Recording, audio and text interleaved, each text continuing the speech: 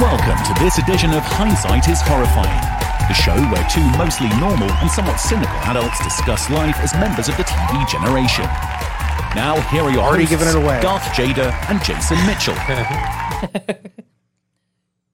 Oop, that's weird. Our music cut died. out. Oh no. Do. Anyway, Yay. welcome to the show. Welcome back. Yay, it's good to be here. And we're back. Thank you for coming. And we are not continuing our disaster thing because I just Yeah. actually felt like watching a movie that I had previously watched this weekend. So He loves I aliens. didn't have to do any work. Yeah. Anyway, welcome to Hindsight is Horrifying. I am an host. And I hate am, it when you do that. I know you hate did. it so I know you hate it. And I am here Anyway. with another host. I'm the other host, a hostess. I'm Darth Jader. And of course, we have, Adam B. yes, And today we are taking a trip back to the most wonderful time in the the world. swinging The 70s. 1970s. You guys really like the 70s Love for the 70s. some reason. I didn't out here. appreciate them enough. I don't think anyone actually appreciated I think the you 70s. were too young to appreciate them, given Yeah. the fact that you were born in the last year of the 79, yeah. 70s. Yes. I was there for almost a year, man. Yeah. Come on. I was there for almost a year. That's a long time. Just in time for one little baby leisure suit. Right? Yes.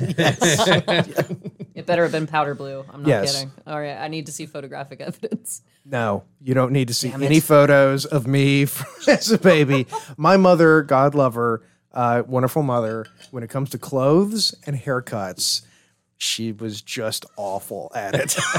She was, and I've told her this. I've literally, she told my nephew once, she was giving him advice on a haircut, and I just told her, I said, you need to not do that because you're terrible at Do it. the opposite of that. Yeah. See, my mother's ears are ringing somewhere because she's a total fashionista. She's a very fashionable, fancy-looking lady, and I am not.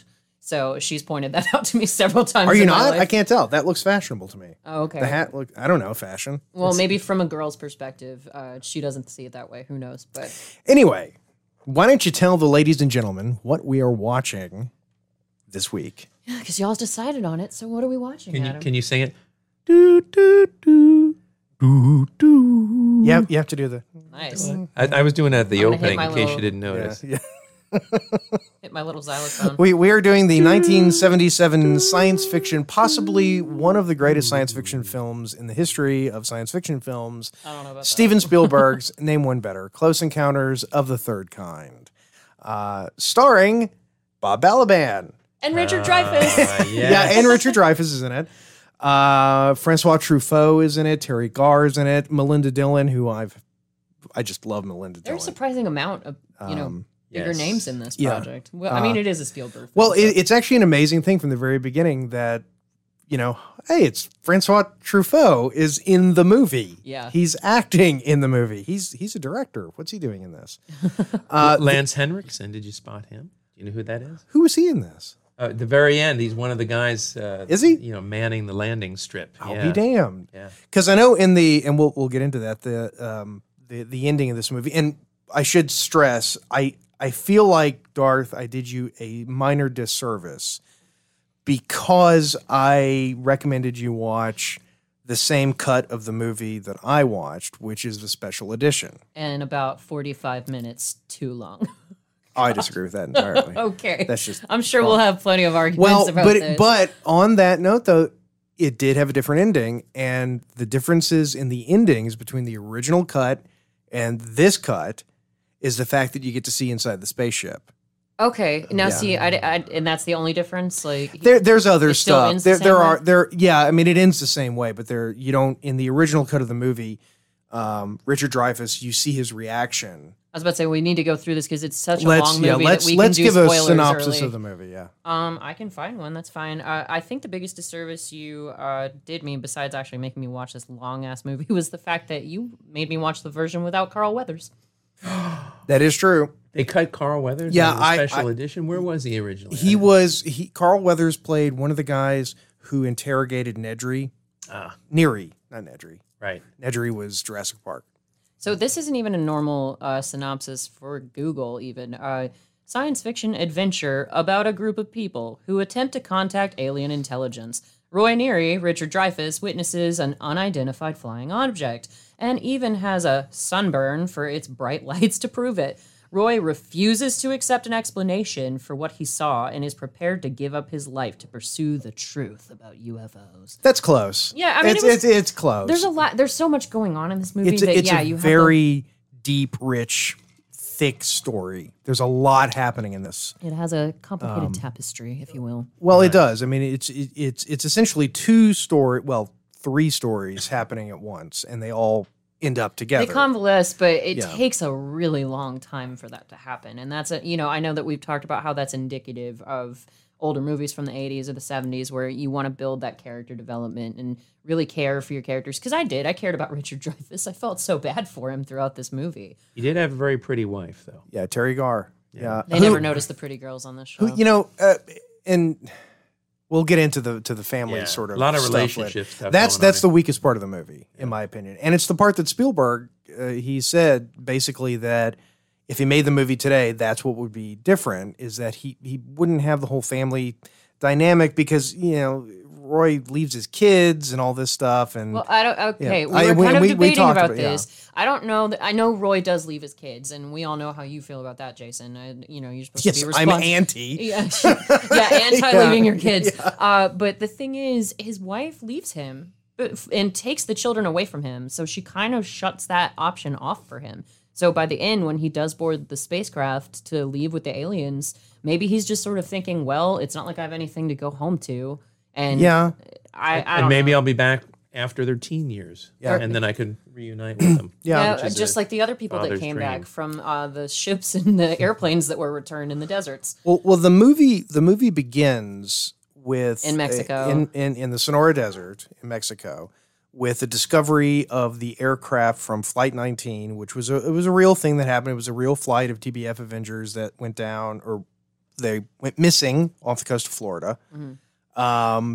Immediately because of the sort of weird nature of the of what happened, people started saying, "Hey, did something unusual occur here?" Like Bermuda Triangle kind of stuff. And right? in the 70s, eventually, when the whole Bermuda Triangle thing occurred, as a story, people connected it to that.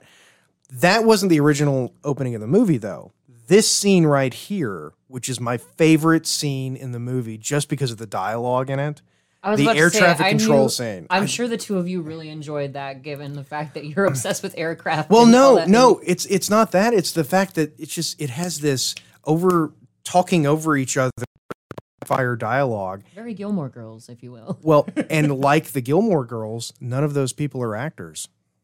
Are they all air traffic controllers? They're all actual air traffic controllers. Anyway, yeah, you didn't know that? Everyone in the Gilmore Girls actually an air traffic controller. I hate you. Anyway, it is a very snappy, efficient scene, so I can see why you. But this was the original opening. Oh, okay. I didn't know that. It was supposed to begin with this, and then Spielberg decided he wanted a more, dramatic, action-y sort of opening. So we had that. And Spielberg loves aliens. He's a big fan. This was his second movie. I thought E.T. came after this. No, well, it did. Okay, what's his other alien movie? When he was 17 years old, he directed a movie called Firelight, which was about aliens. And I've never seen it. I don't even know if there's any way to see it. Well, he was a kid. He did it on a $500 budget. But when he was making this movie, he actually had his notes from that. I mean, imagine a 17-year-old Spielberg doing notes for his movie. Yeah. That's impressive. And he still had them. And I think he let some of the people who worked on the movie read his notes to see some of his old thoughts on this. And I thought, and maybe expand on them or something. That's really cool. That is pretty cool. It's like its own living historical. I could talk about every moment in this movie. I'm sure it wasn't my favorite. I'm not gonna lie, but this was the first time I've ever viewed it, so I've got no nostalgia factor involved. Because you're not a UFO buff either. That's true. Yeah, if you're a UFO buff, this movie is like hardcore. This was the peak of UFO movies. Okay, now see, I wouldn't have. You're right. I wouldn't look at it like that. But I do love this part of the scene where the operations team or whatever you want to call them, control team. What would you call these guys? Air traffic controllers. yeah. So Indianapolis Center. they're asking their planes. They're like, "Hey, do you want to make a report on this UFO that you saw?" And they're like, "No, I wouldn't even know how to begin. Like, it just Well, the movie is very grounded in what was happening in the UFO community at the time. Okay. And these were things that, were bubbling up, these stories that were sort of getting to the surface that, pilots see this stuff all the time, but it's just kind of a known thing. If you report it, you're done. You don't ever report one of these things. You don't say you saw it. You don't want to be sent to the loony bin or anything like that. And in fact, one of the neat little twists in this movie is that, and I'm sure, Mr. Brown, have you ever heard of Project Blue Book? I vaguely remember Blue Book. It was Air Force. Was there a TV show about there? Was there was. I thought I remember that. Yeah. The Air Force had an official project to investigate UFOs, and that's a whole other thing. The guy in charge of it was a guy named Dr. J. Allen Hynek, and he was sort of this the guru of UFOs for many years. J. Allen Hynek is actually in the movie. Oh, really? At the end of the movie, if you notice, there's one shot of a guy with a goatee smoking a pipe, and he's walking up, looking at the spaceship. That's actually J. Allen Hynek. I remember that scene too. Yeah. So Spielberg was really, he was reaching for the what's really going on out there kind of stuff. Speaking of Project Blue Book, that's in my notes, where originally the film might have been really different. It was originally called Watch the Skies, and it was kind of a Watergate-ish scandal where they were covering up the existence of aliens. And so it might have been a totally different movie. I mean, the government is still trying to cover up. It's still a pretty different movie. And here we get to Idiot Barry. All I could think of is, does Jason hate this kid? I love this kid. I hate this kid. No, I love him. My God. Oh. Cary Guffey. Cary Guffey, he was almost nominated for an Academy Award for this part, and he would have been the youngest person ever nominated. He was such a good actor. They called him One Take Cary, and Spielberg actually had a shirt made up and that said that on the shirt because he was so good at doing the movie. And in fact, there was a moment that comes up later on when Richard Dreyfuss, he sees the boy, and the boy is building the Devil's Tower thing out of mud, and Richard Dreyfuss is talking to him. There was a part where Richard Dreyfuss screwed up his line. Okay. And Cary Guffey said, he knew it. That's not right. And everyone on set got all quiet, oh my God. Did he just call out Richard Dreyfuss? Yeah, and Dreyfuss apparently looked at the script supervisor and said, "Is he right?" And she's like, "Yeah, you flipped the line." Oh, that's hilarious. You know what that reminds me of? Hold on, you see the shirt he's wearing? Boston. Yeah, I texted you guys about all the Boston references. And More Than a Feeling was playing in a car, which is the band Boston. I know who they are. From the album where the cover had a UFO. Oh, that's it. Okay. Oh, okay. Connect a lot of dots there. I actually thought there were more Boston references in this because you see the paddle, the frat boy paddle, and it's it's BSU. Right, like Boston State University. But I looked it up today, and it's actually an Indiana school called Ball State University. Ball State. Ball State, yeah. Okay. Yeah. So because they make some references to Ball State in this. I didn't understand what that was. Well, going back to the your mom point, from Christmas Story. Yeah. Going back to your point about the little kid Barry correcting Richard Dreyfuss, that reminds me of Much Ado on our last rehearsal.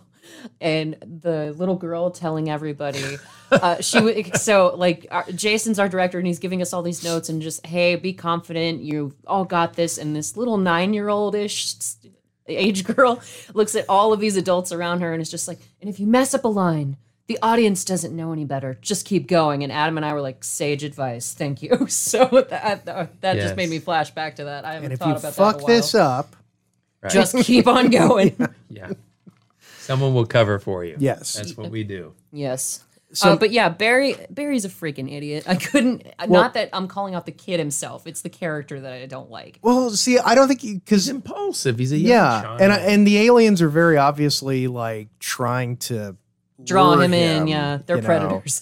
But no, we just missed the signs moment where he runs out into the cornfield from the white clapboard house. Yeah. But I'm wondering if the aliens looked at him and felt a certain simpatico, because if you at the end they're all like little kids that run around, so I think they can relate to Barry. Yeah, but I didn't lives understand, are at stake. But I didn't see the pattern in the people that they've abducted, because you see all manner of people, children, dogs coming out of the spaceship, and you're like, why did they abduct all these random people? Were they just studying them? Or? Well, I mean, if you're, They all had anuses that could be probed. Yeah, That's really what it comes down to. that is true. That is true. That is true. None of them came out. Off and running, fellas. Off and running. So, Oh, Melinda Dillon. That's what I. Yes. So what's That your take lady. on Melinda? Oh well, I love her. I have like a weird crush on her. Like, like I don't. It's the more I look at her, the hotter I think she is. It's weird. I mean, she's a beautiful lady. Yeah. And Terry Garr, who is a complete bitch in this movie, and the depressing 1970s house. Yeah. It's so. My parents had that wallpaper. It's so 70s it hurts. Yeah. I mean, And the kid breaking the doll, Yeah. and just smashing it to bits. and just how the parents treated them in general. And was is so this their 70s. living room? I think so. But it's sort of a weird situation. Pre-hoarding. Yeah, yeah. Like, have either of you watched Mrs. Maisel? No. Okay, I well- have I not. have, yeah. Okay, so you know how Tony Shalhoub has set up his piano and his yes. office in the their formal dining room. That's what this reminds me of, because the dad's got like this huge setup in a place where it's like, get yourself an office, dude. Like this doesn't belong in the living room. I don't think he had it has. available. Yeah, I don't think that was an option for him. But I mean, he has a job at first, at least, because he does get fired for the whole Yeah, alien. he works for involvement. the Department of Water and Power. Yeah. And why did they fire him? So he does see the alien. We haven't hit that part yet, but he sees the alien or the UFOs at the very least, and then he gets fired. And I don't know if I just didn't pay enough attention, but why did they fire him? Because he was claiming to have seen UFOs? No, they fire him because when the big power outage occurs, Oh, he's chasing the UFOs. He's chasing the UFO. Oh, okay. And not doing his not job. doing his job. That so makes they sense. so they fire him, and it's super depressing. it's really That is. it's really depressing. I do kind of like how the parents talk to the kids, though, because Richard Dreyfuss is sitting there, like, and they're arguing about what they want to do for the weekend, between, like, going to see Pinocchio, which is a scarring movie. What parent wants to take their kid to see Pinocchio? Or playing Goofy Golf, right? And Richard Dreyfuss is like, hey, how old are you? 8. You want to live to be 9? Yeah. Cool, then we're going to see Pinocchio. Like Toby, you are close to death. And even the mom gets at the end of her cord, because at first she's sort of admonishing Richard Dreyfuss, like, hey, that's not how you bond with your kids. Yeah. It's a typical mom Yeah. thing. But then later they're all in her way, and she's like, everybody get out of the house. Just go out and have a hot dog. Like, I don't care. So that's so 70s. It's really depressing how his family just melts down over this, which Spielberg that was heartbreaking. Spielberg used that because, again, in the sort of UFO lore, that's a thing that happens to people who see these UFOs, and then they get obsessed with them and they lose their families, and Right. And of course the obvious McDonald's plug. yeah, this is when when A lot of- Boston's playing. A lot of Yeah, big more than companies a shell. feeling. Yeah. Coke paid for some advertising later. Baskin Robbins, like a lot of. Hey, big that's how wig you make a companies. movie. Yeah, it is. That's how you make a movie. And they did it well. It was prominent but subtle.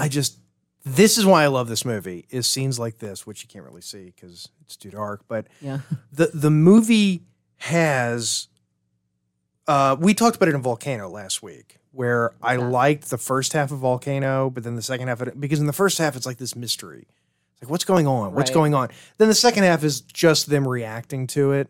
And it's like, well, who cares? Yeah, They're but going to see- win, you know? I don't know about that though, because like all that build up, it took forever to get to the point, and then the aliens are. It's like Fire in the Sky. The aliens are barely part of the movie. Gotta disagree with you there. I mean, you can't watch this scene right here and say the aliens are, I mean, No, I'm talking about physically the actual Yeah. aliens themselves, not just their UFOs or their spacecraft. Well, like, you but barely see them. but it's like it's mystery the whole time, because one of the things that's interesting about it is this concept of, are they good? Are they bad? Yeah. And you really feel like they're evil the whole movie, because particularly when they kidnap Barry.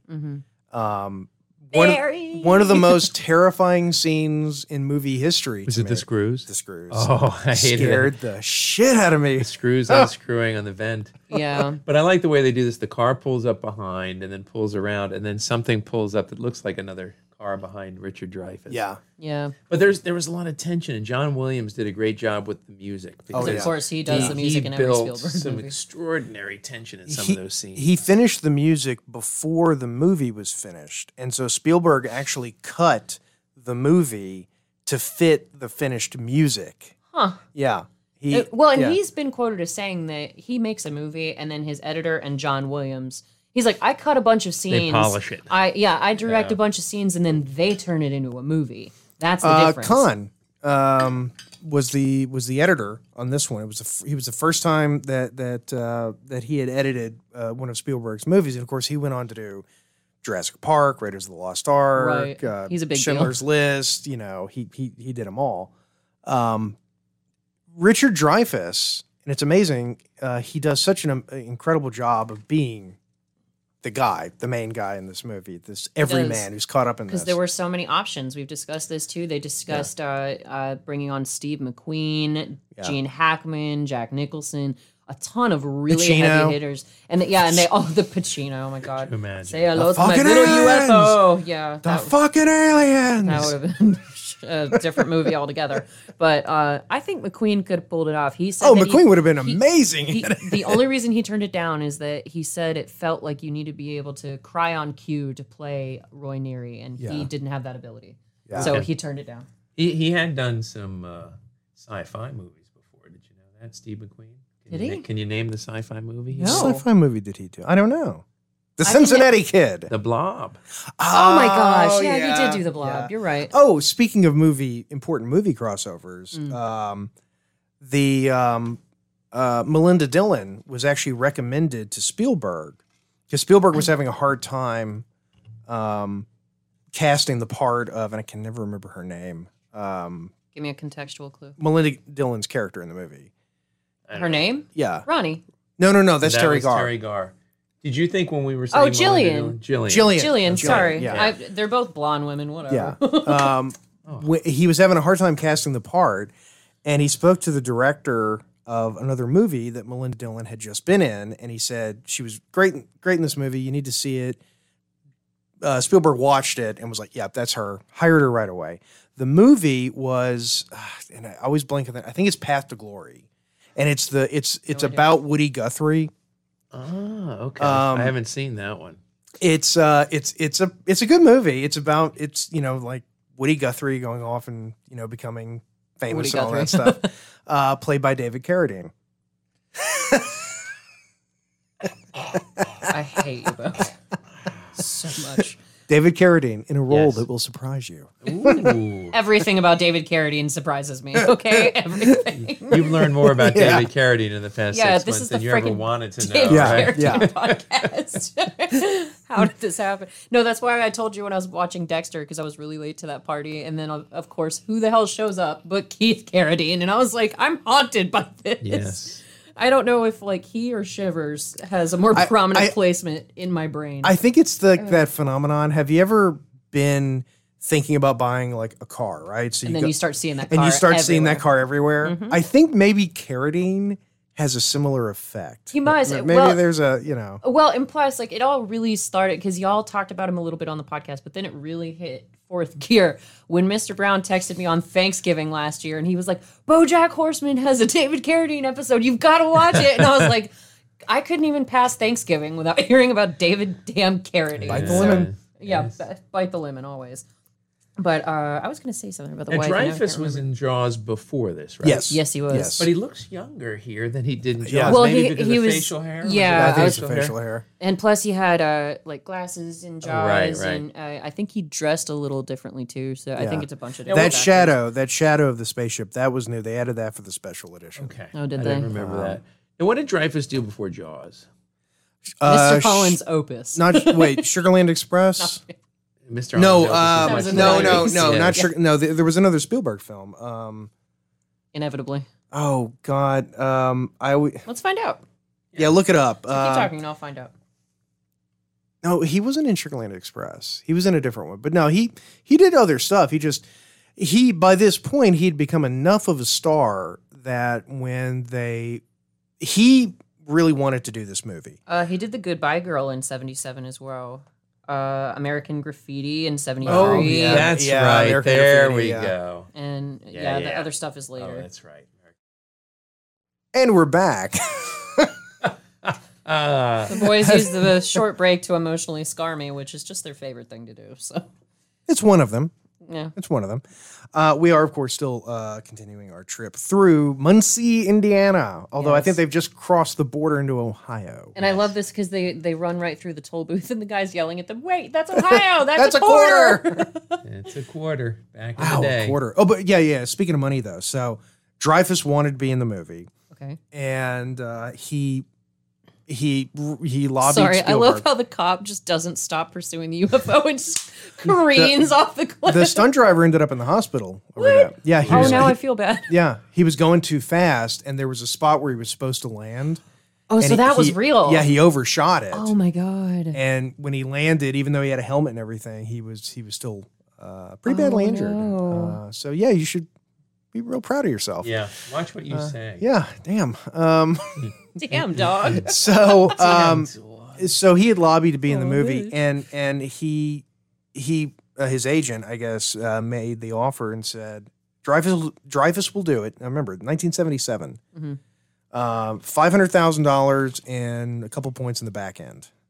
Damn. And so they went through all of these other actors, and they finally, Pacino turned him down, and Hackman Queen turned him down. Yep. Queen Hackman was like his wife.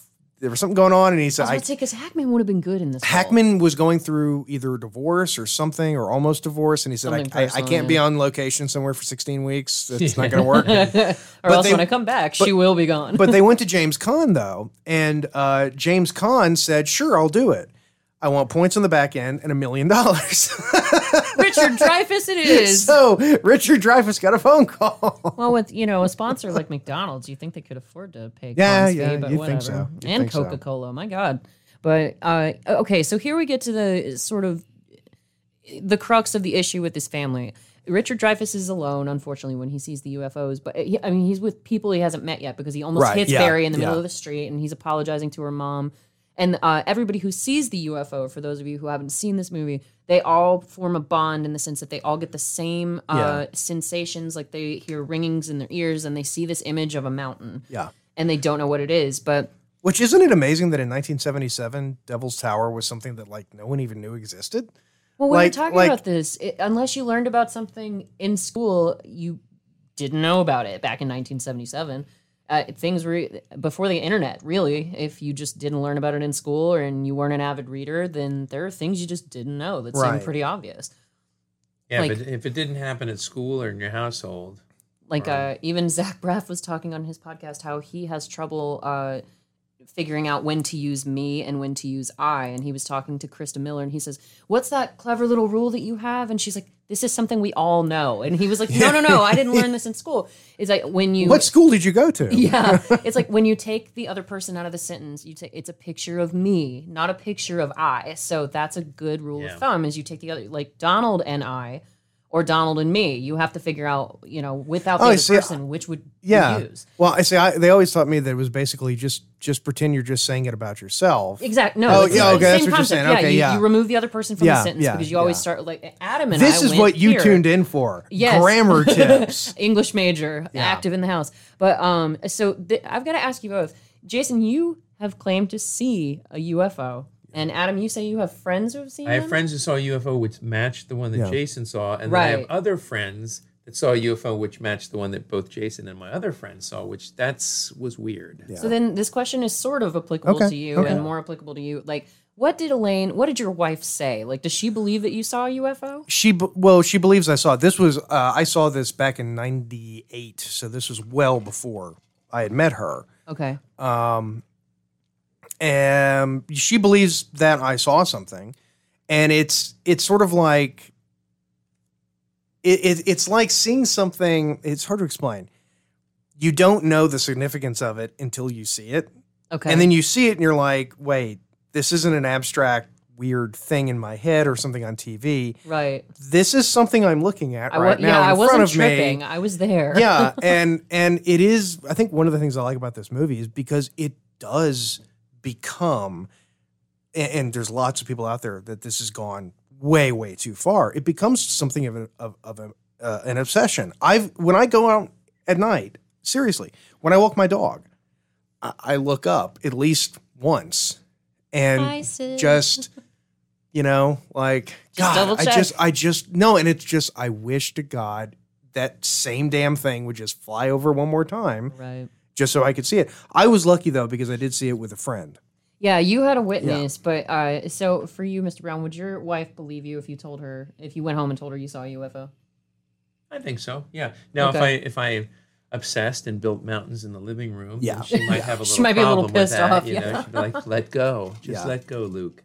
Well, you know, it's like anything else. If you get a question stuck in your head, Mm-hmm. you know, there's certain people that those questions just, you know, I mean, like I know people who have seen older folks. I know somebody who lived next to an air base back in the 50s, so he was always used to seeing planes flying over. Damn my And, guns. and he was out one day and he was looking at airplanes, and there was one airplane up in the sky, and it started doing stuff that airplanes can't do. Yeah. And Sharks don't swim backwards. They can't. and it's weird because You'll see like when you watch Steve Lucy. and Jaws 3. Oh that- yeah, 'cause the that shark 3D goes backwards yeah, all that's time- true. all the That's- time. That one's like a damn helicopter. Yeah. But no, but so he saw a UFO and it's sort of like to him it just wasn't. It was like, yeah, I don't know what that was, but it definitely wasn't made by people.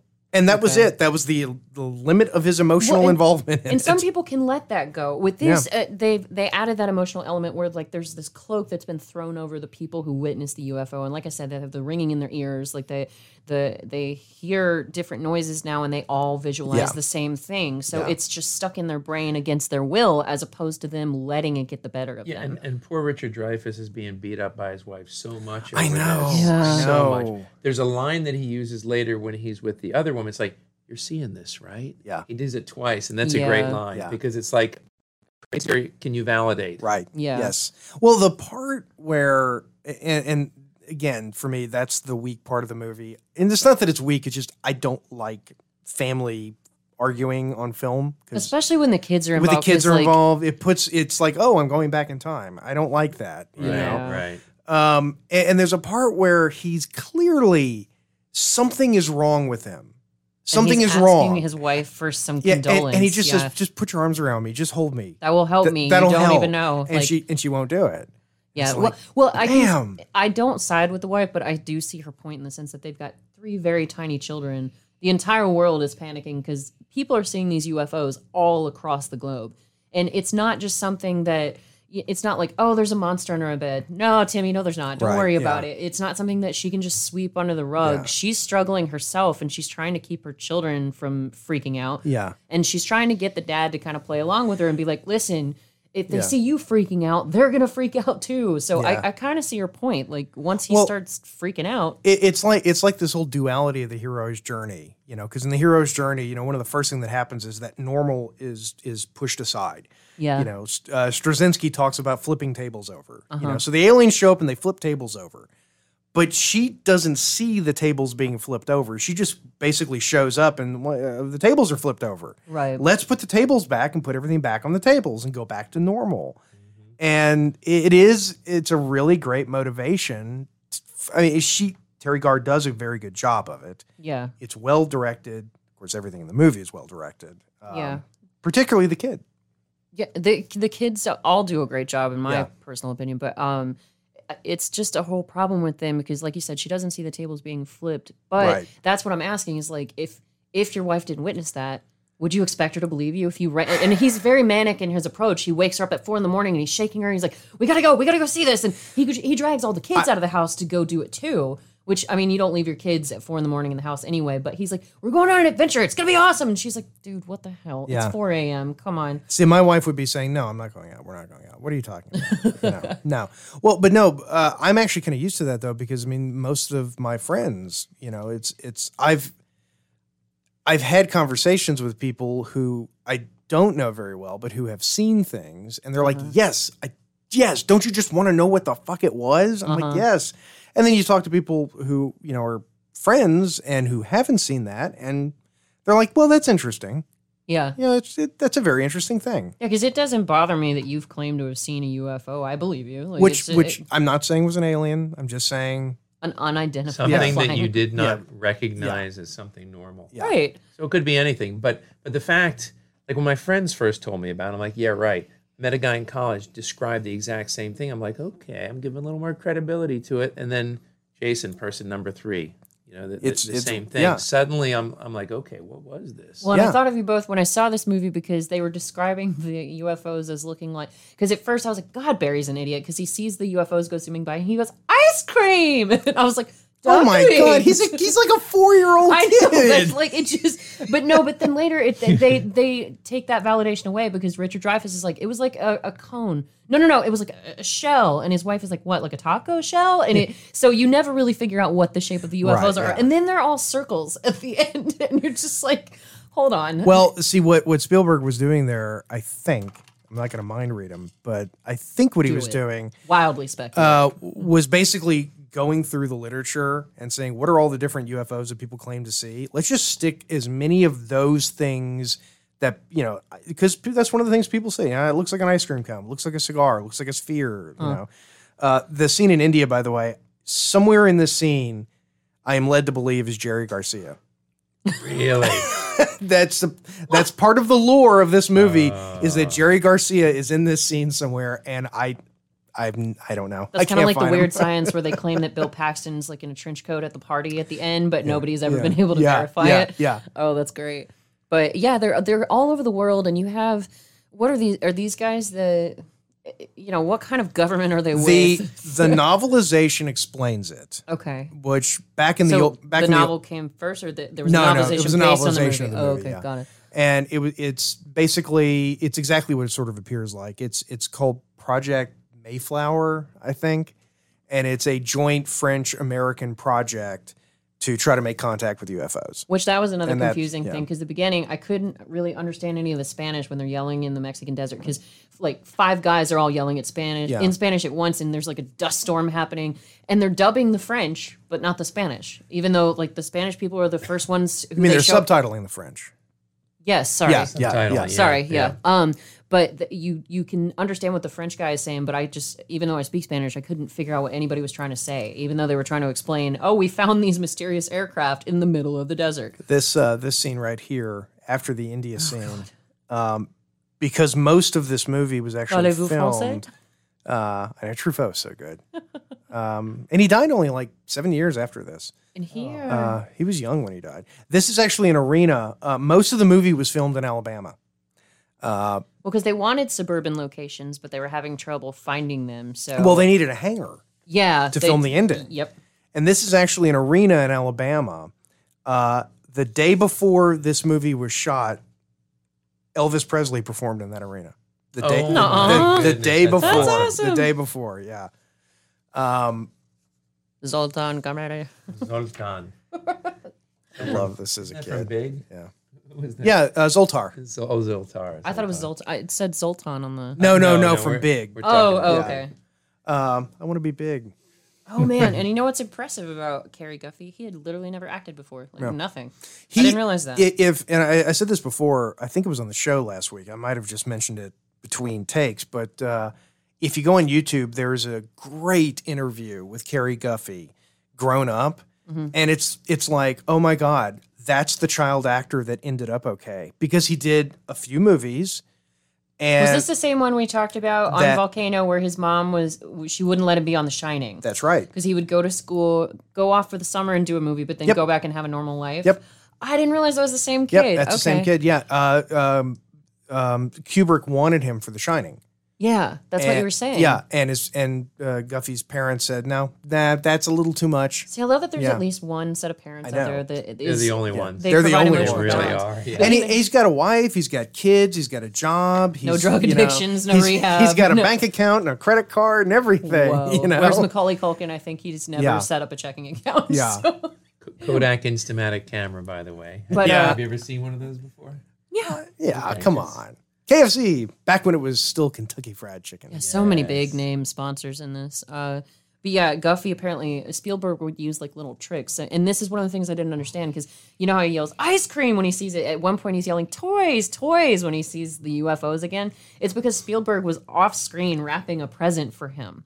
So that's why he says toy, because he was trying to make him smile, and he had to use like tricks to get him to act certain ways. Well, that's crazy. The scene where Barry wakes up and he's like kind of taken aback because that's when all the toys start going. Oh, the Toy Story nightmare that's going on in his Carrie room? Carrie Guffey was actually asleep. And he's a 4-year-old kid. They can sleep anywhere. And he was asleep, and they put him in the bed, and they just let him sleep for a little while. And then basically they set up the shot. And they woke him up. And they woke him up. Cool. And like when you see him wake up, because he said in the interview, he says, you know, like I woke up and there's all these people around. And I'm like, what's going on? And then I saw Spielberg, and Spielberg's like, you know, okay, go Time ahead. to start, yeah. And he's like, oh, okay. And he started doing his lines. Oh, that's fantastic. You know? Because he wakes up to utter chaos. By the way, that's the scene where Dreyfus supposedly screwed the line up. That's amazing. But that is impressive about Barry because he does wake up to total chaos. They've got the toys. It's very much like Toy Story. All the toys are moving of their own volition because of they're reacting to. I had like half the toys. Oh, like, I'm sure. There's like that one scary monkey with the symbols. God, never had the scary monkey. I've always hated those. Never things. had the scary monkey. My you know, I did have scary toys. My grandmother gave me because I don't know. She gave me a plush hobo. Hobos used to be like a thing, though. Like there used to be little porcelain figures of them, and it's like, guys, it's homelessness. Why are we making these? Homelessness that rides trains. Yes, this is a difference. You know, they travel. Yeah, and they had the little stick with the knapsack tied on the end. Yeah, they used to be in cartoons and everything. I was home for my 40th birthday. My mom found the hobo doll. No way. And she's like, look what I found. You're like, why would she bring this nightmare? No, I literally screamed because she would put it on. I had a little chair next to my bed as a kid, and she would just prop it up on the bed, and I would wake up in the middle of the night, and this hobo had like a little cigar. Oh my god, like, that's horrifying. Oh my god, I hated it so much. Hindsight is horrifying. I have a similar story because they used to have these dolls, and I think they were called like Little Tykes or something like that, and. Unfortunately for me, mine wasn't redheaded, but it had kind of freckles on its little face, and it was dressed in little coveralls. And then Chucky came out in the theaters, and I was like, "Oh, I can't have this in my room anymore." I melted. I was like, "Dad, can you put this in the basement?" And he was like, "Why? You don't like it anymore?" I was like, "No." And he was like, "Oh, it's that doll movie, isn't it?" And I was like, "Yes." I'm telling you, people got to be careful what toys they give their kids because some of that shit will scar them. You know? Oh yeah. And some kids like their creepy toys, and those kids, I'm convinced, are just possessed by the devil. Watch those kids. They're going to grow up to be serial killers, I'm telling you. They're going to grow up to be Dexter. But we all knew at least a couple kids we went to school with who ended up in jail. Yeah, more than a couple, unfortunately. Yeah. But there you go. So yeah, now Richard Dreyfuss has gone out to try and spot the UFOs a second time, and his wife is begging him not to go. So you start to see their unhappiness. You know, the breakdown. Well, he's been has he been fired yet? No, I think he gets fired the next day. Okay. Because there's still like power outages and like the mailboxes are dancing around and the railroad crossing flips out and Richard Dreyfuss's truck like blows up from the inside. Like so, the UFOs are causing a lot of weird reactions all over the place. Yet people are treating him like he's crazy. It's like, these aren't just random phenomena. They're all happening at the same time. Yeah. Everybody's witnessing this, and there's like a massive power outage. I think that last scene, though, was to try to cast doubt. Because there was it wasn't a UFO that they saw. It was a helicopter. It had similar lights, and he was looking at the sign, and the sign was waving back and forth. So I think that made him think a little bit, well, maybe I am going crazy. Right. But there are also little signs of affirmation where like you said, the little boy is building that shape that Richard Dreyfuss has been, because he sees it in his shaving cream, and he's like, and I've been seeing it in pillows and like on the walls and stuff. And mashed potato, that's the best. The oh my God, I love that, where one of the kids was like, I have a fly in my mashed potatoes, and the mom was like, it's okay. That's well, you know, that was a real, the little girl, actually, when they were getting ready to roll, there was a dead fly in the mashed potatoes, and the little girl said, there's a dead fly in my mashed potatoes, and everyone almost started laughing, and then Dreyfuss kept going, and so it ended up, you know, in the movie. Well, and it's funny, because I'm going to link this back to Mel Gibson, since they were at the table together, how they all in Signs have the family breakdown together. He flips out, and then everybody just sort of comes together, and it's the same thing when they all start crying together at the dinner table. That was a rough scene for me to watch, because it's like, he hasn't even lost his children or his wife yet, but you can see that he's sowing complete insanity into his family. Oh yeah. Yeah. I mean, it's going to just get worse, and it's going to get worse. And meanwhile, what we know, but that the Neary family doesn't know, is that you've got all of these scientists who are saying, hey, this is real. Look, it's radio signals, and we just got this thing and its coordinates. But they're hiding it from, the general populace, I guess, because they don't want to induce panic. But yeah, so that's part of the problem, is that nobody will confirm. No other grown-ups will really confirm besides Jillian that there are UFOs. So she becomes kind of his sole friend. And especially, has Barry been abducted yet? No, we haven't seen that yet, because this is a long-ass movie. Let me ask you something, because I'm trying to figure out if this was cut from the special edition. Do you remember a scene where all the reporters were sitting around a conference table talking to the Air Force general? No. Oh, I bet I wonder if they cut that from the special edition. Hey, That's if they so cut weird. Carl Weathers, who knows what else they cut. And where he's he holds up the picture of the UFO, and he talks about how it's a fake. Oh, I'm not recalling. See that I wish it Hollywood may just be that I don't remember it. Stop doing different versions of movies. Just make one movie and let it be. Damn it. Yeah, put the footage in it, and then there you go. Yep. Of course, Spielberg. You know what I really wish was in this movie, though, is kind of like the guy from Airplane who's in the background while everybody's being serious and typing in numbers. There's a sale at Penny's. I wish there was some comedic relief, because écoutez, there's a sale at Penny's. The stress is horrible. Coffee, Jeffrey? No thanks. One thing that this movie really, I think, laid the groundwork for is this was the first movie that Spielberg did where, for large portions of the movie, the actors weren't actually able to see what they were reacting to. Okay. And that would come around again in Jurassic Park, where Spielberg had already directed a movie before because in this movie, Richard Dreyfuss, one of the things he said is that he wishes he could do some of the scenes over, because he says, I don't like the way I'm reacting. And if I had known what it was going to look like, I would have reacted differently. Right. Okay. And in Jurassic Park, it was the same way, where you had the first one where they had the animatrons and everything. No, it was CG. There were animatronics in it, but it was a lot of CG. They had guys with big sticks with tennis balls on it. Yeah, but there were so many more physical props, and I thought more of the dinosaurs were real in the first one. No, honestly. there was that huge mechanical T-Rex, and it's fair to say, it's regarded as a CGI movie, but there's only 4 or 5 minutes of CGI in it. Yeah, but the whole thing when when they see the brachiosaurs or whatever in the first part. Well, the T-Rex chase. That's CG. Must go faster. whenever Ian's standing there, or whenever Alan is waving the torch or the flare. Oh no, that's Jeff Goldblum. Oh, they both do it. You're right. But they don't.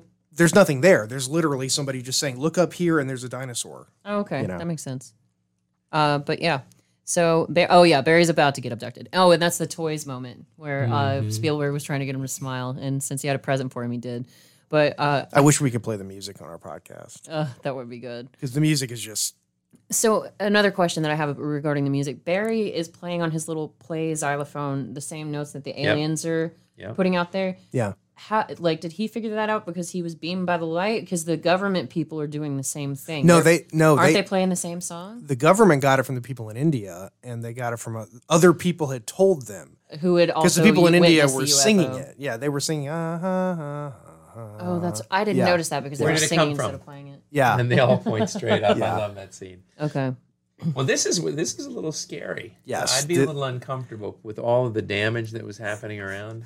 This is sort of where it becomes a disaster movie because the house starts shaking and the aliens are the trying washing machine flips out. Yeah, the stove turns on. Well, and Melinda Dillon didn't know what was going to happen.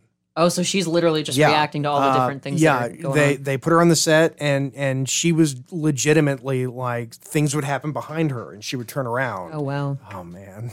This scene is just. This is similar to Signs too, like when they're hiding in the pantry and you see the fingers come up underneath the door. Just these jump-tastic moments, really. But this one's just so good about just you don't see. It's like Jaws, I mean, you don't see them. Yeah, the shark isn't in the movie for that much. Yeah. It's all about the music and the ominous feeling that they build around it. So. Yeah. But there is a little homage to Jaws. Yeah. Okay, I just want to make sure. The music in the end? Yeah. When the aliens play the Jaws riff. I did not even notice that. There was so much going on in this movie. Yeah. There's lots I didn't pick up on. But and Barry's a little creepy. He's a little. I can see why they wanted him for The Shining because he doesn't understand that this might be a lethal threat, and he's like, "Come inside, Come in through the door. come in through the door. come in through the fireplace." Like, and the mom. Oh God, that was a suspenseful moment. Trying to close the flue. Yep. Because they're coming in. Oh my God, that would have terrified me. Yeah, it's such a perfect scary scene. I watched this once when I was in college. We were at the Catholic Student Center, which was we would hang out there all the time, and we were watching it one night. And the priest who was in charge of the parish there back then, he passed away since then. He was like he taught physics in high school, and he was a very science minded guy. Okay. And so we were watching this, and this scene, particularly this scene. Where the screws start to undo in the floor grate. Yeah. And we didn't realize that he had come in and he was watching it. And he's like, all of a sudden we just hear from behind us, holy fuck. That would be terrifying. It's There's like, only one thing I know that can do that. Satan. yeah. I mean, Could it be Satan? and she just screams at him, go away. Like, Yeah. you know. I wanted to grab a screwdriver and Yeah. start trying to screw him back in again. That would have been...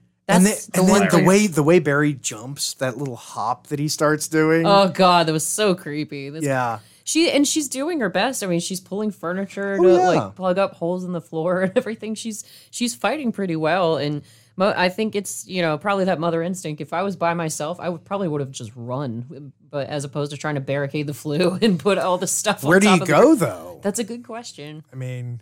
Oh yeah, in the phone, Which is a rotary phone. Yes, For those of yes. you who are too young to know this, there used to be phones that had a little circle on them. No, we no called buttons. it the wheel. Yeah. Yes, where you actually had to dial one number at a time by rotating the wheel, and it took forever. It was Especially awful. if there were zeros in their number. My Oh my God, parents' yes. phone number had a 0 in it. I remember as a kid. It's like a typewriter. Yeah. Ding.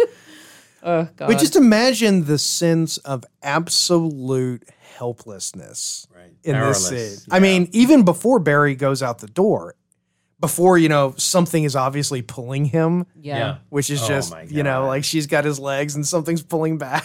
Well, and I think that's also part of the problem with Richard Dreyfuss and his wife is the fact that most women expect their man to be a calming presence, a protective presence, but then he starts melting down. And she's like, "Well, shit. What's going to happen if something actually does attack us?" Not that you ever really see her take the threat seriously, because she kind of up and leaves, takes the children to her sisters. Yeah. I think that would terrify just about any lady when crazy stuff is going on in the world. Meanwhile, your husband's having a freaking anxiety attack. So This is another scene that I love. Hup. This scene left a big impression on me because this is the scene where they're getting ready to go out to Devil's Tower, and so they're packing up all their super secret science stuff. Secret science. Yeah, they've got all their Say that 5 times their fast. awesome Yamaha synthesizers. Which, by the way, the guy playing the synthesizer at the end of the movie is actually the guy that was sent to install the synthesizer. Oh. And Spielberg watched him, and he was setting it up, playing. And Spielberg was like, "That dude's perfect. Hey, kid, want to be in You're a movie? in the movie." Yeah. Well, and But what I was saying though is that in this scene, they pack everything up into 18-wheelers, into tractor trailers, but they've got like Baskin Robbins written on the side and Piggly Wiggly. Yeah, they cover it up very cleverly. Yeah, and it makes you think when you're out on the interstate and you're driving and you see a truck with there goes another Publix truck. See, you always wonder about that, because there's so many things that are so naturally planted in our lives. Like I was reading a detective book once where he was talking about those storage facilities where you can rent, a little unit. And he was like, God, if people only knew how many people died inside those things because they were locked in there by somebody.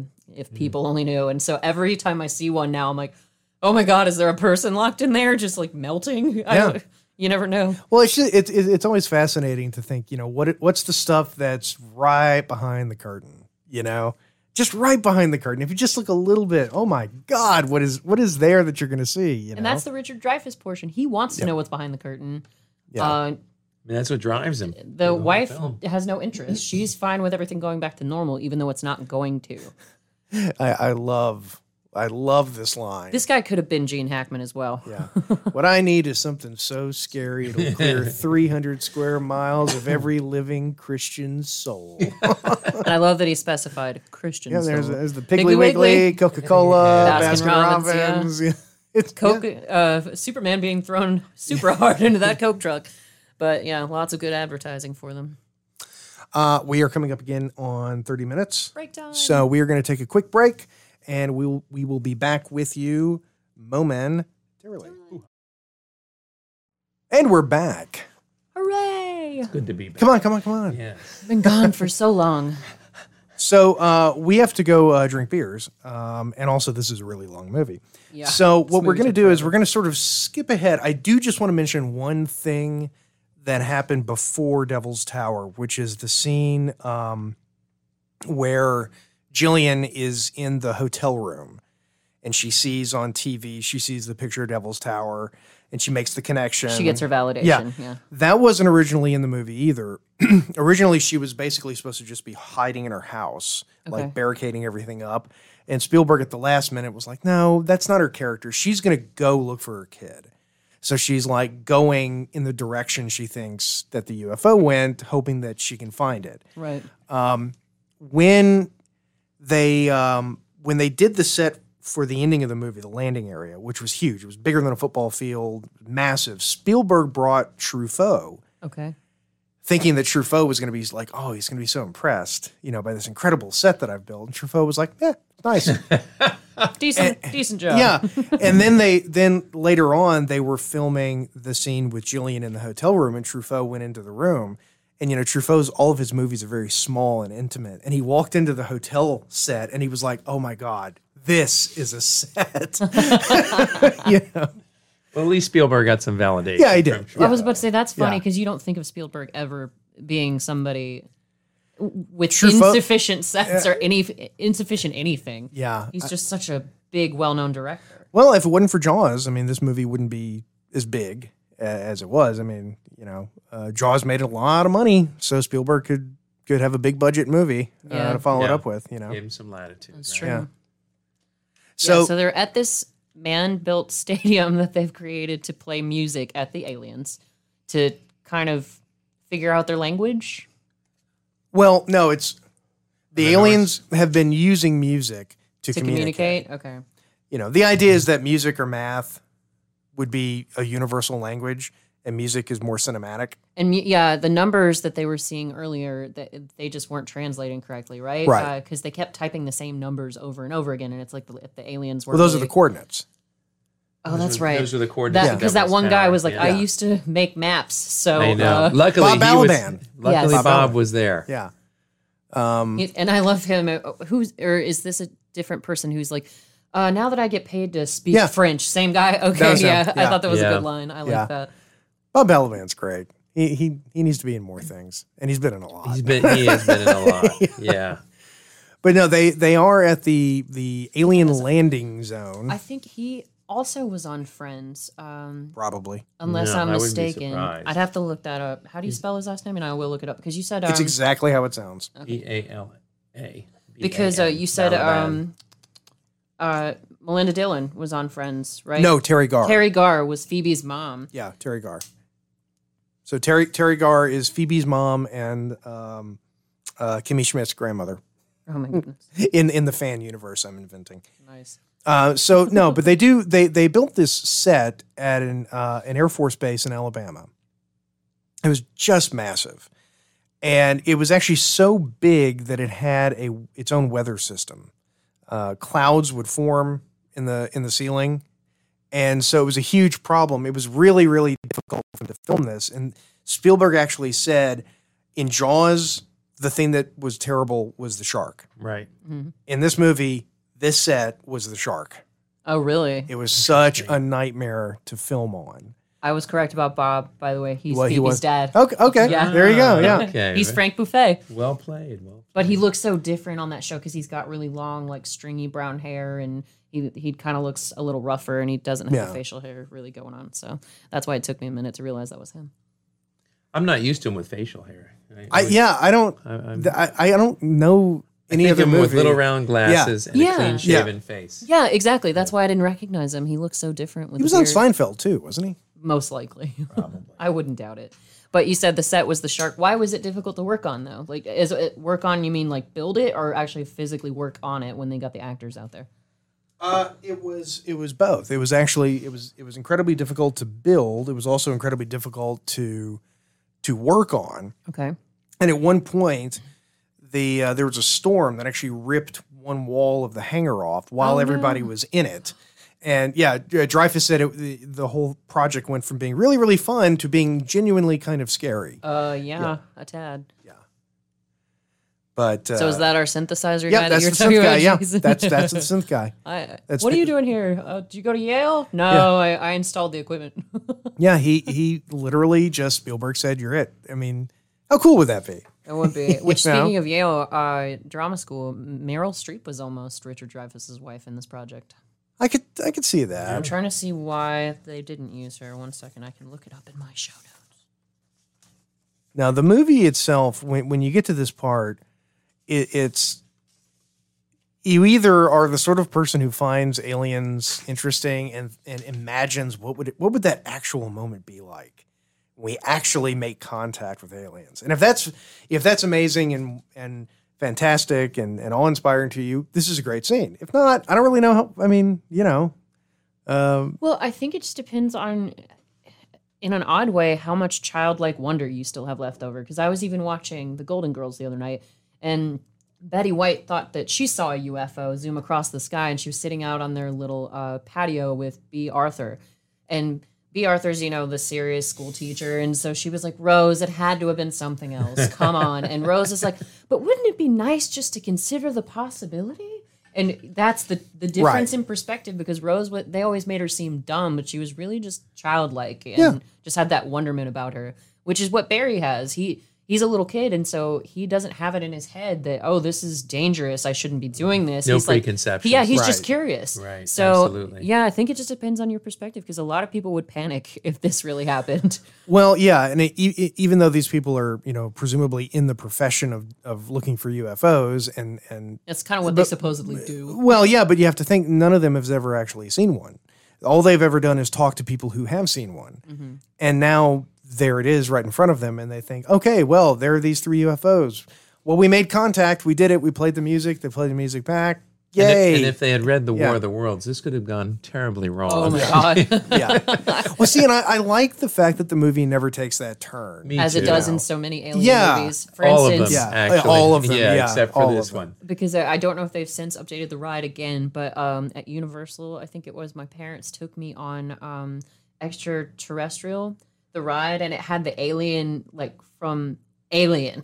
And they were like, oh, Jade, it's like E.T., it's an extraterrestrial. And it's actually one of the Oh, first no. experiences that they did was 4D, and the alien's sort of in this cylinder of No, that was glass. Disney. That was Alien. it Disney? That was Alien Okay. Encounter at Disney. Oh, And okay, I then- totally remember that, and But- it was scary as hell. Oh, but it was scary as Yeah. hell because it it hisses and touches spits the back and of your like neck. they spray Yeah. water on you from your chair. Okay, so that was Disney, but my parents were explaining to me it's an extraterrestrial like ET.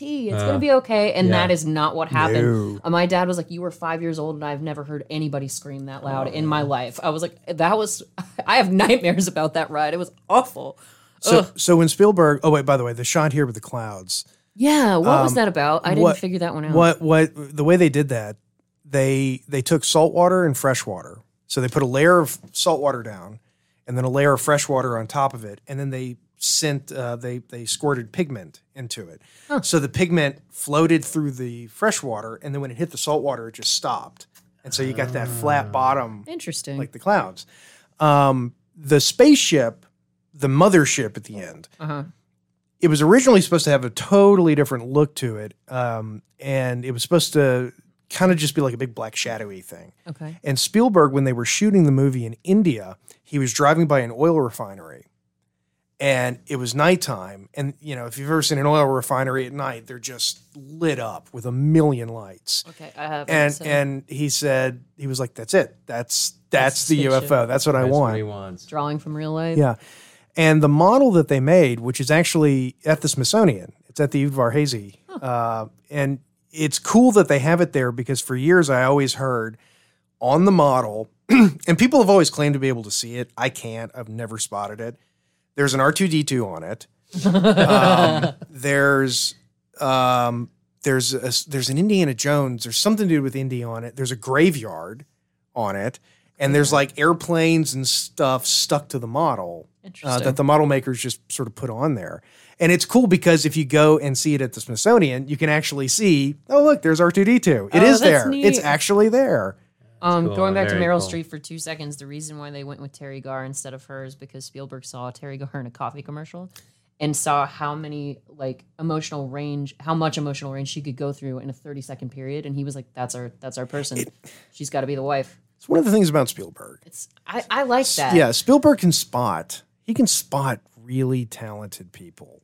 Not just that, it's an even playing field for him. Like you said, when the guy came to install the synthesizer, he was like, "Oh, I don't even need to try anybody out. This is our guy." And he didn't know that guy from any other in the universe, Right. but he just sees the talent, like you He said. would make He that just- shit work. Yeah. Yep. You know, because he can. Yeah.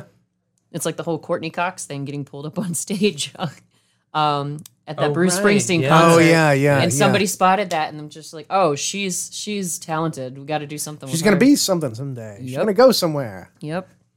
And I don't think directors really do that anymore. They try to stick with the talent that they know. It's all formulaic. You know, Yeah. it's all, I mean, this is a movie that, again, we've said this before a million times on this show. It's a movie that they couldn't make today because if they made it today, it would be a different movie. It wouldn't have the same tone. It wouldn't have that sense of mystery. And it probably, you would have people saying like, well, we should have nuclear weapons there just in case the aliens are evil. I was going to bring that up because know. it's kind of like how Eddie Izzard said the reason why people went to go see Independence Day is because you see the White House explode and it's a big deal, but you don't need explosions to make a good alien movie. Right. Look at Fire in the Sky. Yeah. I mean, don't get me wrong, this was not my favorite movie. Yeah. It was a little slow for me, but it still had good suspense, and they didn't have any weapons. There was no big explosion, No, there's no big grenades, explosions. nothing. No, it's a movie about people figuring something out. I mean, that's really it. There's no real bad guy in the whole movie. I didn't notice that they kissed each other. I Yeah. missed that when I Oh, first watched. Yeah. Yeah, that's why I was surprised he left. He had such an opportunity there. He had a built-in family to go back to. It was plug and play. Setting up franchises. Yeah, but she got a kid. Yeah, but he already had 3, so that'd be even Yeah, less work for they're him, out of the so- picture though. Yeah, that's what I'm saying, is yeah. that he's got a built-in family that he can just move into. So ultimately, as we know, they make contact with the aliens, and the entire movie we've seen images of these people wearing orange sort of flight suit looking things. And you don't know what their purpose is. Yeah, you don't really know what their purpose is. And there's one line earlier on where some side character says, I think about what's in the future for these people, and it gives me white knuckles. And it's sort of like, okay, these guys are obviously, they're going to do something. Yeah, something hazardous is in Yeah. their future. And Roy, by virtue of being the only person who had these psychic visions, who made it all the way to the actual arrival of the aliens, he sort of proves himself, and Francois Truffaut, Comes up with, what's basically- your blood type? What year were you born? Like, he starts, basically says, okay, you need to be a part of this. Right. And Roy Scheider gets the chance to go on board an alien spaceship. And, Roy Neary. Yeah, I said Roy Not Roy Scheider. Scheider, very Obviously, different people. He's back to Yeah, Jaws. yeah. Yeah, he is. Yeah, Robert Shaw decides. Yeah, I know. Very different movie. Yeah, just a tad. But yeah, so But did all those other guys get in the aircraft? I didn't Yeah, see that they either. did. So they Yeah, left with they them? did. I thought they just took Richard. No, Yeah, no, that's what I no. thought. They you'll see them walk. They all walk out Okay, together. all right. you know. Up. Yeah, they all gathered to go on their space mission because that's one thing After the Unitarian Church service. It was funny. But the aliens return everyone that they previously abducted, and that's what I was saying. It's so random. You see women and children of all ages and one cocker spaniel, which okay. So So yeah, R2's on there somewhere. Damned if I can see him. I was about to say I can't see it either. But no, they do. They bring back, the Flight 19 people. They bring back. It's not. like- I mean, it's not all of them, but they bring back a lot of people. I would have From liked to have seen a years- gladiator or something come out. Yeah. That would've been something sweet. From like, Yeah, because they're Well, it looks like they return them about every 30 years because some of the people went missing in the 40s, right? Yeah, And it's now the yeah, 70s. yeah. So maybe they just return them every so often. So Well, you're not going to see like Jesus. I think spacecraft. I think this is sort of like going back to the golden age of UFOs, and it's saying like, you know, Kenneth Arnold, that was the beginning, that was the first time. So, you know, 40s, 50s, that's as far back as we're gonna go. The aliens, though, when they shot it, they had, there were so many different things that they considered doing for the primary alien at the end. Yeah, because he looks different from the rest of them. He The is. rest He's of them very. are- He's animatronic. Yeah. He's and- very spindly. Yeah, I and thought all, they sent the dog out first to sniff out the humans before the Maybe. kids came out. Yeah, because the one looked like a giant spider or something. yeah, he does. He does. They named him Puck. Oh, That was okay. that was the name of him, and everyone on set loved him because the face was very expressive. Like Truffaut would say hi to him every morning. I love how they do Yeah. that. Like they name the shark Bruce and Yeah. Yeah. Jaws, and Yeah. apparently this one's Puck. Its so name that's, is Puck. That's yeah. adorable. But before they settled on that, and the little aliens are little kids, you know. But before they had settled on that, one of the things they were going to do is they got mimes, and they put mimes in costumes, and they had mimes like walking around, and then Spielberg was going to like undercrank it, and the footage supposedly exists. Oh They God, sho- we've got to find this. I've never seen it. They shot it though, and Spielberg said, "No, that looks terrible." Yeah. But for Yeah. the big alien, I mean, they're mine. That's what do you expect? for the big alien, they actually tried this. They got an orangutan, Oh no. and Like they you. put it on roller skates. What? And Poor they- animal. and but Spielberg said it didn't work because every time the orangutan would put its feet down, and it's Yeah, You it knew. would just skitter all over the and place. it would like panic and grab. So wait, they put it on all four of its paws, or like just its feet? I don't know if it was all four, just Oh just my the God, feet, but that would be so Scooby Doo. You know how like when he slides and he Yeah. just like goes down the hallway. just the Oh fact my that they God. actually tried it though. That's you know? I mean, it's creative. It's the packing peanut with Slimer all over Yeah, again. yeah. You're thinking outside the box, as Look it at were. that guy. so- That's a technician for a synthesizer company. And I'm sure he didn't even have to act that hard because being on a set like that would just be impressive enough Yeah. to be like, whoa. They the other sort of odd things about it, Spielberg didn't want anyone to rip it off.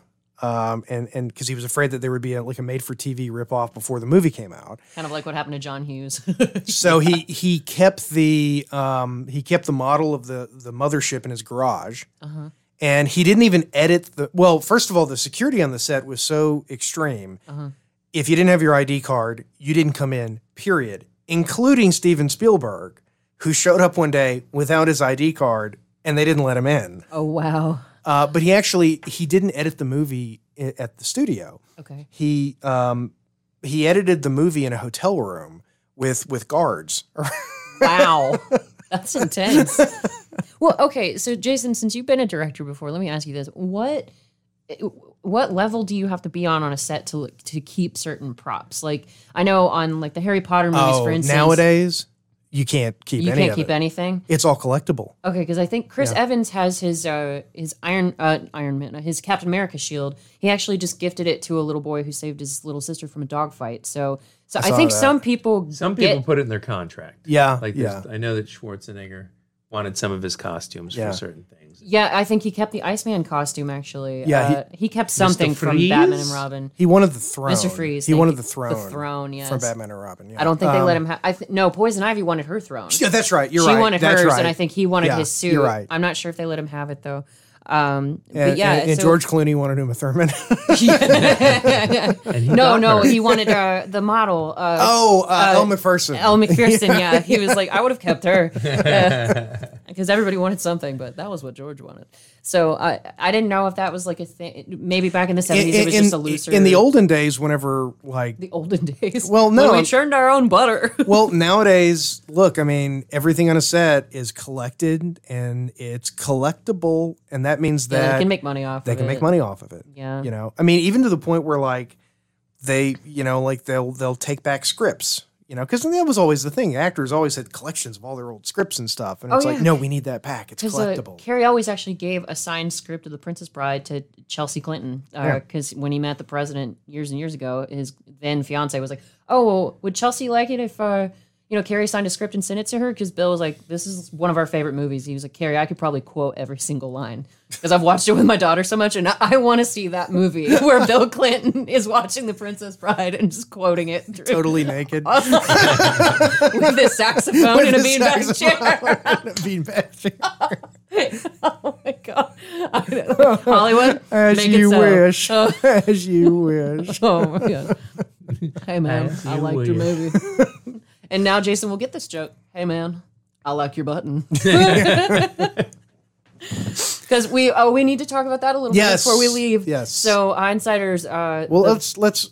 Okay, we can wrap up the Oh, movie did you and- see the subtitle actually said "Spacecraft plays main theme from Jaws"? Yes, that's Really? how I caught Yeah, it. it I actually didn't- said it. I didn't Yeah. see that. Oh, sorry. You went And out of then focus at there. the end they play "When You Wish Upon a Star," which I thought The- was a bit Yeah. much. But Well, Well, there was a guy unless whistling it at the beginning. Yeah. Yeah, that was actually the inspiration for the movie. Was that was like Spielberg's whole the whole mood Oh, behind it. that's why they bring up Pinocchio when Yeah. he's debating on what they want to do for the Yeah, weekend. Oh, okay. That and makes sense. the original closing music was literally "When You Wish Upon a Star," Right, and that's right. it just didn't work. So John Williams incorporated it into his music. So he interpolated it, but it was originally just the music. That was Okay. it. I want to see. Have we missed J. Allen Hynek yet? I wonder if I wasn't. we gotta find him. I have no idea. I know he's coming up Yeah, soon. with Richard the- Dreyfuss with the is so pipe. young in this movie. Yeah. It's amazing to see. Oh yeah, well yeah. Well, I mean, when I first started seeing his movies, I think actually the first Dreyfuss movie I ever saw was What about Mr. Holland's Oh, Opus. Mr. Holland's Opus. Mr. Holland's old. And what's that one? Mr. That you, Holland's old penis. I love Dallas. Oh, Linda. But yeah. So I watched Jaws a little bit later in life. It's still like single digits, but I saw Enough Mr. to Holland. scare you though, or scar you. Oh hell yes! When we were at the beach this past week, oh no, I was not having it because the water was really murky and you couldn't see anything, and I was like, I'm not getting in that It water. sticks with you. It does. really Yeah, does. it really does. Especially when you watch as many shark attack videos as I do, because I've got. I don't know why obsessed you. with I it. don't know why you watch shark attack videos. It's not not full on attack, but like close call kind of videos where like a shark will come out of nowhere and somebody maybe prods it with Right, their right. fishing line or whatever. So yeah, so I was surprised when at first there's a ton of people that come off the UFO. Well, Which is- I think they try to lead you to believe that these are the aliens, right? And then Yeah. you get a closer look, and it's no, they're humans. Yeah, And they're all It's like, from what the hell is past. this? Yeah. And none of them have aged. So Yeah. you wonder what's going on there. And maybe 'Cause that was. Einstein was right. I think Einstein might have been one of them. Yeah, But maybe that was a gesture of goodwill to show that, hey, we did abduct all these people, but here they are. You can have them back now. I think so actually. And then that's what Oh, wait, motivated. Wait, hang on. I just You bump something. yeah. What'd you I- do? Well, no, I was going to fast forward, but It's okay. We've Here we pretty go. much talked it Yeah. out through this movie. But yeah, you find the guys from the aircraft and like the ships and stuff that they discovered earlier in the movie that just appeared out of nowhere in the different deserts of the world, like in Mongolia and Mexico. right, the Cotopaxi, which was a real ship. There he Was is. Yep, there. That's J. Allen Hynek. Okay. That was the guy in charge of the Oh, government's nice. actual UFO investigation. Yeah, the pipe. Yeah, Didn't know Very, that. very well done. that's a cool nod. Yeah. So anyway, that's the movie. Let's. Yeah, that's pretty much. And then Richard Dreyfuss joins them on their next expedition. Yeah. He goes Yeah. willfully as opposed to being abducted. Yeah, with, and he's with a team.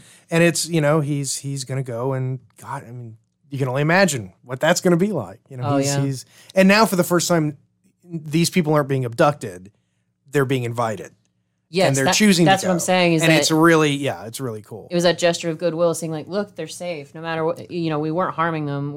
I don't know what they were doing with all of the Yeah.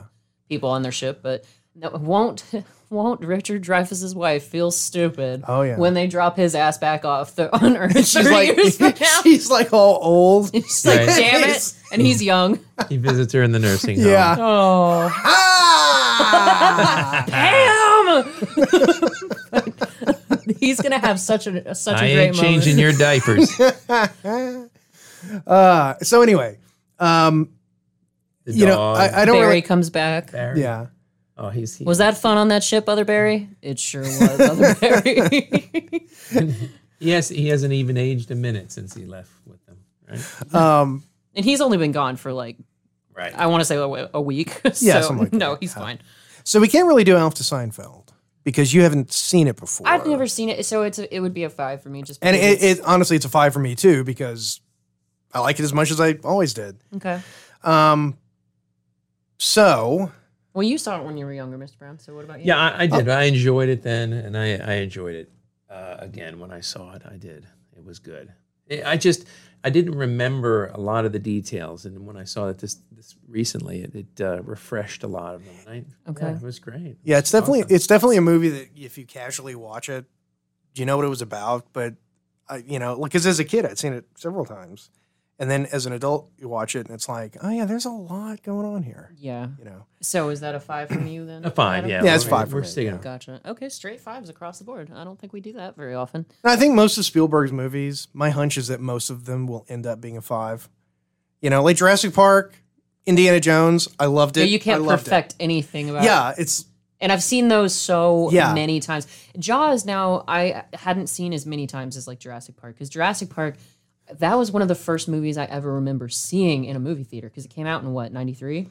So I was pretty young when that movie came out. Thereabouts. Yeah, I was in 8th grade, so I don't. But it was so Thereabouts, yeah. wildly impressive that it just stuck in my little mind. And I remembered every little bit of it, like the raptors breathing against the glass and just Yeah. everything. Oh, and we'll probably be doing that movie in the near future. Remember when Spielberg made awesome movies? Yeah. Like the best movies. And it was that whole Kevin Costner, Burt Reynolds thing. Oh, Spielberg made it? Let's go see it. Because you knew it was going to be a guaranteed. See, I'm not like that anymore. Ready Player One, I didn't go see it. Was that the one with the spacecrafts and like the kid going The through video games. Okay, I think I saw that. And see, Exactly. there you Yeah, go. so there you It go, was, yeah. yeah. Oh, it's a Spielberg movie. And That doesn't mean didn't anything even, to me Didn't even anymore. go see it. Yeah, and that Bridge of saddens me. Spies. I didn't see Bridge of Spies. Bridge of Spies but had Tom I've heard Hanks. you talk about it I too, so it didn't must go be see good. it. Really? Like, A friend of mine was in it, so I had to see it. was it good? Yeah, it was pretty good. Yeah. I mean, Tom Hanks, yeah. Yeah. That's one of the few actors that, and I don't go see every single one of his movies, especially after Larry Crown, but he pretty much is a heavy hitter for me too. Tom yeah, Hanks, like yeah. if he comes out with something, I'll probably go see it. There's Puck. Oh, Puck! This is the skinny the one. spindly little alien. No one's going to be able alien. to see Puck because it's too blurry. Yeah, out he's on too the camera. skinny. Yeah. But He's basically Kate Moss. He needs to eat a sandwich. it was a big deal though. Like Twiggy. the fact that he could smile at Truffaut, like whenever he does the hand Yes. thing and then he smiles. It's, Yep. Because they sort of reach out and gesture at each other and Well, what's on tap for next week? Deep Blue Sea. Deep Blue Sea. Hell Very yes. nice. Because A we are movie transitioning from Disaster Month, which we didn't really end with a disaster movie, but we also had They Live this month, so we mostly did disaster one cares. movies. Yeah, it doesn't matter. But next month, we will be focusing on Animal Disaster Month, and we are kicking it off with Tom Jane, Samuel L. Jackson, Rennie Harlan, and Anne Heche in Deep Blue Sea. And Stellan Skarsgård. I'm gonna warn you. I haven't seen it in a very long time. Oh, it's magnificent. Well, wait. Here's the warning part because I know how much you love Tom Jane. Mm-hmm. I saw it a long time ago and I really liked it. You're not sure how that's going So, to change. There's a real risk, Oh, I'm sure that'll make for yeah, great entertainment yeah. on the podcast. I'm hoping it doesn't though. I'm hoping I still love it. I mean, after you guys eviscerated me on Robin Hood, I think I've got my chops now, so I think I'll survive. And young Adam will be joining us in the studio next week Yes. to record Oh, that, excellent, so we'll have an excellent. extra face in the studio. I think his exact words were, "Get me the hell away from my parents for a little while." So, because some Because people we are are still in a pandemic, believe it or not. believe it or not. Well, ladies and gentlemen, we have to go drink. Hold on. oh. Community and John Mulaney. So we Well, finally. We both watched them, but that's a whole conversation. Okay, I think we fine. should tease that. We can maybe do a short or something on it later. Yeah. We did a cultural exchange, We finally browbeat Jason into watching John Mulaney. and someone has watched a couple of episodes of Community. This gal. Yeah. So we're going to talk about that next week. But for now, we've got to go drink some beers. Yes. So thank you once again, as always, for joining us for your drive time, your listening time, your reading time, whatever time. We don't care what time. We just appreciate you tuning in. So be ready for this fun new episode. Adam, as always, thank you for being here. Love being here. See you And next time. We'll see you next week, Hindsiders.